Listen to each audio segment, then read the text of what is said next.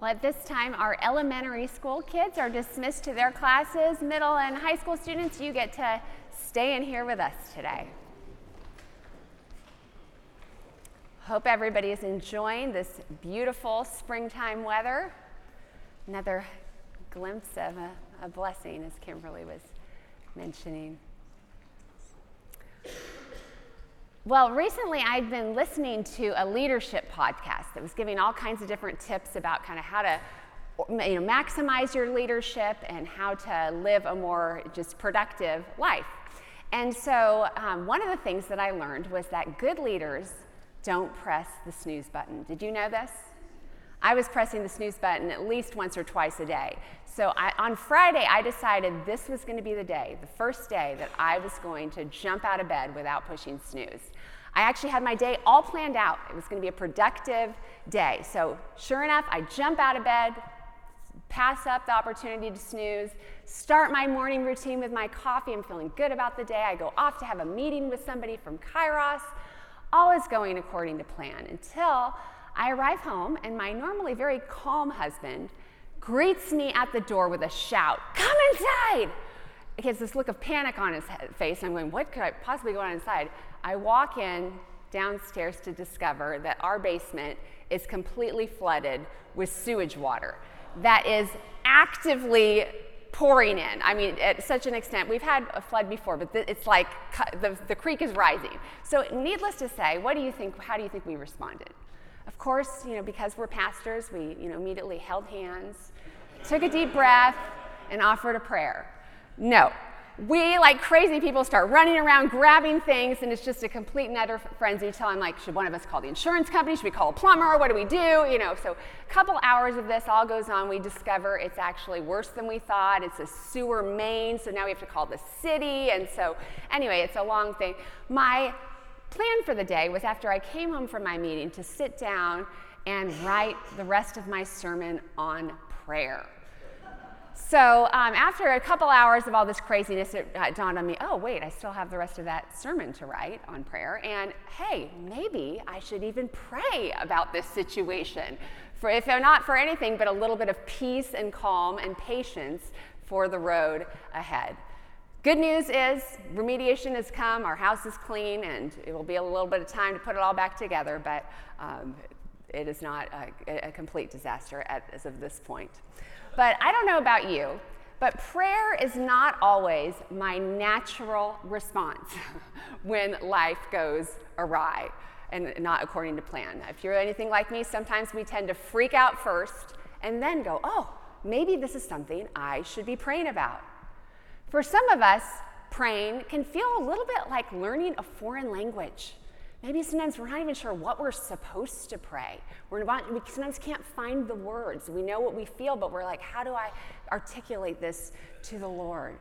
For others, maybe your struggle with prayer comes from just a hectic schedule. And sometimes we find it hard to carve out that we know we want to pray. We know it's important, but finding that time to carve out space to connect with the Lord can be difficult.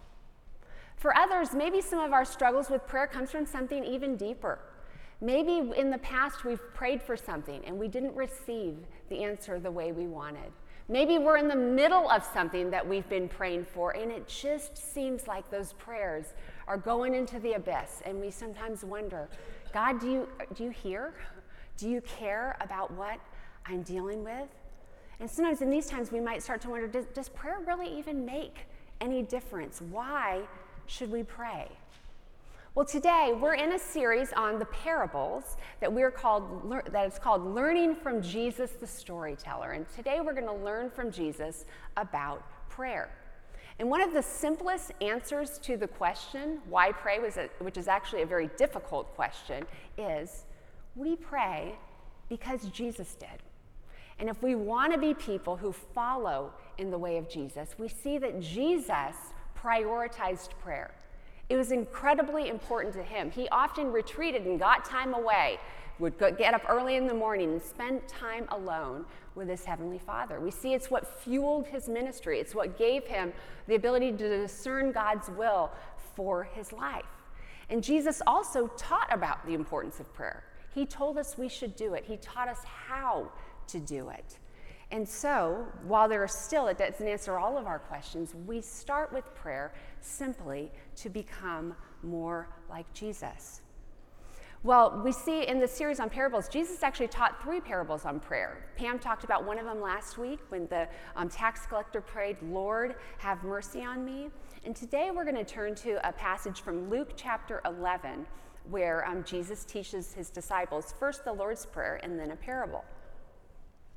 But I wanted us to pick up with the passage right before the parable because I think it's important for us to understand the context. That it's actually Jesus' disciples who ask him to teach them how to pray. I find that so interesting that prayer didn't come naturally for them. And so if you feel that way, that sometimes like, I need somebody to teach me how to do this. I need to learn more about it. This seems to be true from the disciples. It seems to be true from spiritual writers and people who have practiced prayer throughout the ages. That prayer is something that we always need to learn more about. I also find it fascinating that this is the only thing recorded in Scripture that we see the disciples asking Jesus to teach them. Think about that for a moment. Of all the things they saw Jesus do, they didn't ask him, teach us how to do miracles, how to turn water into wine, how to heal people, how to teach, how to stand up to the religious leaders. No, they asked Jesus to teach them how to pray. So with that in mind, let's turn to Luke chapter 11, beginning with verse 1. One day, Jesus was praying in a certain place. When he finished, one of his disciples said to him, "Lord, teach us to pray, just as John taught his disciples." He said to them, "When you pray, say, 'Father, hallowed be your name. Your kingdom come. Give us each day our daily bread. Forgive us our sins, for we also forgive everyone who sins against us. And lead us not into temptation." Then Jesus said to them, "Suppose you have a friend, and you go to him at midnight and say, 'Friend, loan me 3 loaves of bread. A friend of mine on a journey has come to me, and I have no food to offer him.' And suppose the one inside answers, 'Don't bother me. The door is already locked, and my children and I are in bed. I can't get up and give you anything.' I tell you, even though he will not get up and give you the bread because of the friendship, yet because of your shameless audacity," I want to stop for a second. That word shameless audacity sometimes is also translated as boldness or perseverance. Because of his shameless audacity, his boldness and perseverance, he will surely get up and give you as much as you need. So I say to you, ask, and it will be given to you. Seek, and you will find. Knock, and the door will be opened to you. For everyone who asks receives. The one who seeks finds, and to the one who knocks, the door will be opened. Which of you fathers, if your son asks for a fish, will give him a snake instead? Or if he asks for an egg, we'll give him a scorpion. If you then, though you are evil, know how to give good gifts to your children, how much more will your Father in heaven give the Holy Spirit to those who ask him?" This is the word of the Lord. Well, Pam last week told us that the word parable means literally to throw alongside something. So Jesus is throwing a story alongside a spiritual truth that he wants us to learn. And parables are typically stories that contain some kind of surprising element. Often it's a reversal, where it's the opposite of what you think. So to understand the kind of surprising element of the story, we need to know a little bit about the hospitality culture in the Middle East at the time. We here in the South, we're known for our hospitality culture, aren't we? When I first moved here from California, it was noticeable just how different and how friendly and warm and welcoming the people here are. Well, the hospitality culture in the Middle East was not simply just being nice to others. It was a cultural norm and even expectation when visitors came to your house that you were expected, didn't matter what hour of the day they came, to feed them and bring them into your home and offer them a place to stay. And during that time, it was often very warm during the day. You imagine they're traveling by foot or donkey or camel. So people would often wait until the sunset to then set out on their journey. So it would not be uncommon to get a knock on your door in the middle of the night, open the door, and have to welcome someone into your home. So we might think at first glance, well, the surprising element is the knock at midnight. My neighbors, the Murrays, they're in the back there, they have heard a knock on the door a few times when I need to borrow an egg or a cup of flour for a recipe that I'm trying to make. Yes, we borrow things from our neighbors, but usually I can't imagine there'd be any circumstance other than a complete emergency where I'd be over knocking on their door at midnight to ask to borrow something. But in that culture, you can see that, yes, you would go do that because of this expectation to show hospitality to someone else. But what is the surprising element of the story is the response of the neighbor. No one would expect the neighbor to say, "Go away." And what makes this even more ludicrous is to know a little bit about their homes. At this time, they would all be staying in one room. Each home would contain one room, so the whole family would be asleep together in the common area. So when the guy gives the excuse, "Go away, I've put my children to bed, I can't help you." What's a little bit interesting is, don't you think the whole family would have already been woken up with a guy knocking on the door? They've had a conversation. He's saying, "Can I borrow bread?" I'm sure everyone is already awake. So it would be ridiculous then for the moment for the guy to say, "Sorry, I can't help you," rather than just hand his friend a loaf, the loaves of bread that he's been asked for. So Jesus' hearers would actually probably be laughing as he's telling the story because it's this hyperbole, it's this ridiculous comparison. No one would ever do that if somebody came to you with this sort of need. This is what is called a parable of contrast. Jesus tells a story to illustrate that God is not like that cranky neighbor who is annoyed by our requests. God will never do that. He doesn't just keep the door shut when we come knocking. The first lesson that Jesus teaches us about prayer is that the God we pray to has the heart of a good and loving Father. And he uses this again, example of hyperbole, saying, "Parents, which of you, if your kid asked for fish," or maybe our kids would ask us for chicken nuggets, "which one of you would then give them a snake instead? If your kid asks you for an egg, for something to eat, it's going to give them a scorpion." Again, this imagery might evoke some laughter. No one's going to hand their kids something that's going to harm them when they're asking for food. Jesus, he's scratching at something much deeper in this parable of contrast. He's contrasting the nature of earthly parents who do their best to provide for their kids with God. And he says the comparison gap is so big, it's as though we are evil in comparison to God's good and generous nature.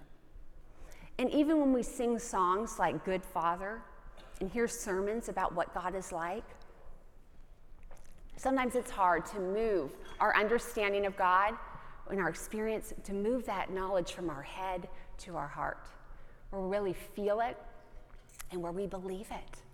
And when we do, it opens this channel of communication with this good and loving Father who we know cares about our needs big and small. There's nothing too small in your life that God doesn't care about. And he certainly cares about the big things as well. And sometimes we've maybe had times of prayer, or maybe in the past, there's been a time where we've prayed for something and honestly, we just didn't get the answer that we were wanting.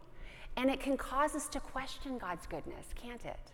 Where we start to have this distorted picture that God is really a God who wants to hand out snakes and scorpions when we turn to him in prayer. And it can be hard to wrestle through that. How do we reconcile our experiences, or maybe even disappointments in prayer, with what Jesus is teaching, that the true nature of our God is a good and loving Father who always wants to give us what is best for us. And so when we recognize this nature of Jesus, it leads us to the second, the nature of God. It leads us to Jesus' second lesson. He says, not only do we pray to a good and loving Father, but Jesus teaches us that prayer requires perseverance. Remember that word? Shameless audacity, boldness, perseverance. That if Jesus wants to teach us one thing, it's that prayer is something we need to do continuously. He tells us to ask and to seek and to knock. And in the original language, it would be more obvious that this is a continuous action that Jesus is encouraging. In fact, a better translation might be something like this: keep on asking, and you will receive. Keep on seeking, and you will find. Keep on knocking, and the door will be open to you. And Jesus promises that the door will always be opened. The good and loving Father will always hear our requests and will answer us. I will give one caveat. The answer isn't always exactly what we want, is it? Answers can sometimes be no. Or God can sometimes give us something a little bit different. And certainly the timetable in which we're asking can sometimes vary. But if it doesn't seem that God is answering yet, perhaps this is a moment where we are being encouraged to persevere, to remember the goodness of God, and to turn to God for strength as we pray. And if we take Jesus at his word, this parable is here to teach us that we will receive an answer. And that Jesus knows that sometimes we just need encouragement to keep on praying, to keep presenting our needs to God, and to keep turning to God for strength. I want us to look again at the end of this passage that we just read, the end of verse 13 in Luke, and we're going to compare it with the parallel passage where in the Gospel of Matthew, the same parable is told, or the same ask, seek, and knock passage. In Luke, verse 13, it says, "If you then, though you are evil, know how to give good gifts to your children, how much more will your Father in heaven give the Holy Spirit to those who ask him?" Look ahead in Matthew 7. It says, again, "How much more will your Father in heaven give good gifts to those who ask him?" Isn't that interesting? Luke tells us we're going to get the Holy Spirit. Matthew tells us that we're going to get good gifts. How do we reconcile those two? Well, I would say that both are true at the same time. Jesus says that the loving Father who answers our prayers is either going to give us a good gift, maybe not the exact gift we've asked for, but a good gift, or he's going to give us the gift of the Holy Spirit, which is the gift of himself. He's going to give us his loving and abiding presence with us, no matter what we face. He promises to open the door and give us a good gift and give us his very presence. Well, the third and final lesson that Jesus teaches his disciples is that prayer begins to expand our focus. Prayer helps us see beyond just our own needs to the needs of others around us as well. Something I want you to notice, I don't know if you've noticed this before, did you notice that the Lord's Prayer that we've been given is given to us in the first person plural, meaning we don't pray, "My Father in heaven, give me this day my daily bread." We're taught to pray, "Our Father in heaven, give us this day our daily bread." We're encouraged, yes, we're encouraged to bring our needs to the Lord. Paul in the letter of Philippians tells us not to be anxious about anything, but in everything, by prayer and petition to bring our requests to God. We absolutely should feel free and called to pray for our own needs. But Jesus reminds us that prayer is more than just for ourselves. We should also be praying for others. We should be praying for God's kingdom and his purposes in our world. We pray, "God's kingdom come, your will be done." And sometimes I wonder if we're in one of those places where we feel a little bit stuck in prayer. Maybe you've been praying for something for a long time and you're just not quite feeling that the Lord is answering that prayer. Sometimes that might be the very moment where turning your focus a bit outward and starting to pray for some needs beyond your own can begin to ignite your prayer life, to begin to see how God is at work in our world, how God is at work caring for the needs of people around us. And it can give us not only just a new motivation to pray, but also a call to persevere, to persevere on behalf of somebody else that you know that is struggling. And so I encourage you, think of somebody right now. Who is somebody right now who might need some prayer? What's going on in our world where you could begin to commit with that sort of boldness and perseverance to continue to pray for God's kingdom to come and his will to be done on earth as it is in heaven? And guess what? I wonder if in those prayers you're going to begin to connect a little bit with the heart of God again and start to catch glimpses of the ways that he is answering and caring for those around you, that then will also give you that encouragement to keep persevering in prayer on behalf of yourself as well. Well, to give you an example of how I've experienced this, as some of you may have known, over the past couple years, I've had a number of different health challenges some have come and some have gone. Some have had some seasons of chronic pain. Sometimes the doctors aren't quite sure what we're supposed to do. And in addition to it being very uncomfortable and painful, it also can be tremendously discouraging when you just don't have answers and your prayers seem to be just kind of falling on deaf ears. And I would be lying to say there haven't been moments where I felt discouraged or going, God, are you hearing? Is this going to ever change? But you know, the one thing that I've begun to discover that really has carried me through these seasons has been the faithful people who have committed to pray for me. Some of them are right here in this room today. I have some good friends as well who check in, who pray, who remind me that their prayers remind me that God cares.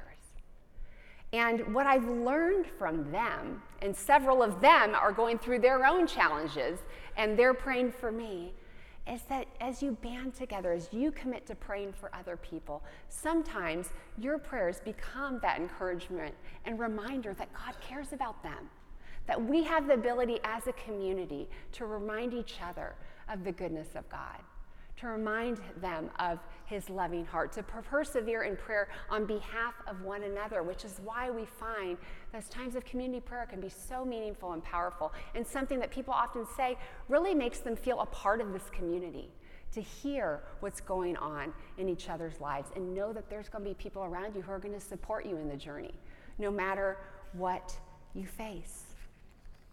And so I wonder today, if the challenge for us is to begin to think of prayer in this Our Father sort of way. Yes, bring your needs before the Lord, but also bring the needs of the people around you to God in prayer, and watch the ways that we begin to see these answers. So who will you be praying for? What will you commit to asking for God to do in our world? Let's be people who persevere in prayer for each other, and watch how the Lord opens that door to give us good gifts and the gift of the Holy Spirit, his abiding presence that promises to be with us no matter what we face. Will you pray with me? Lord, we know that prayer can be hard. It can be hard to be in those places where we haven't quite yet received the answer that we are longing for. Yet you remind us that prayer is powerful, that it's effective, that it helps us know who you are, and ultimately it connects us to your heart.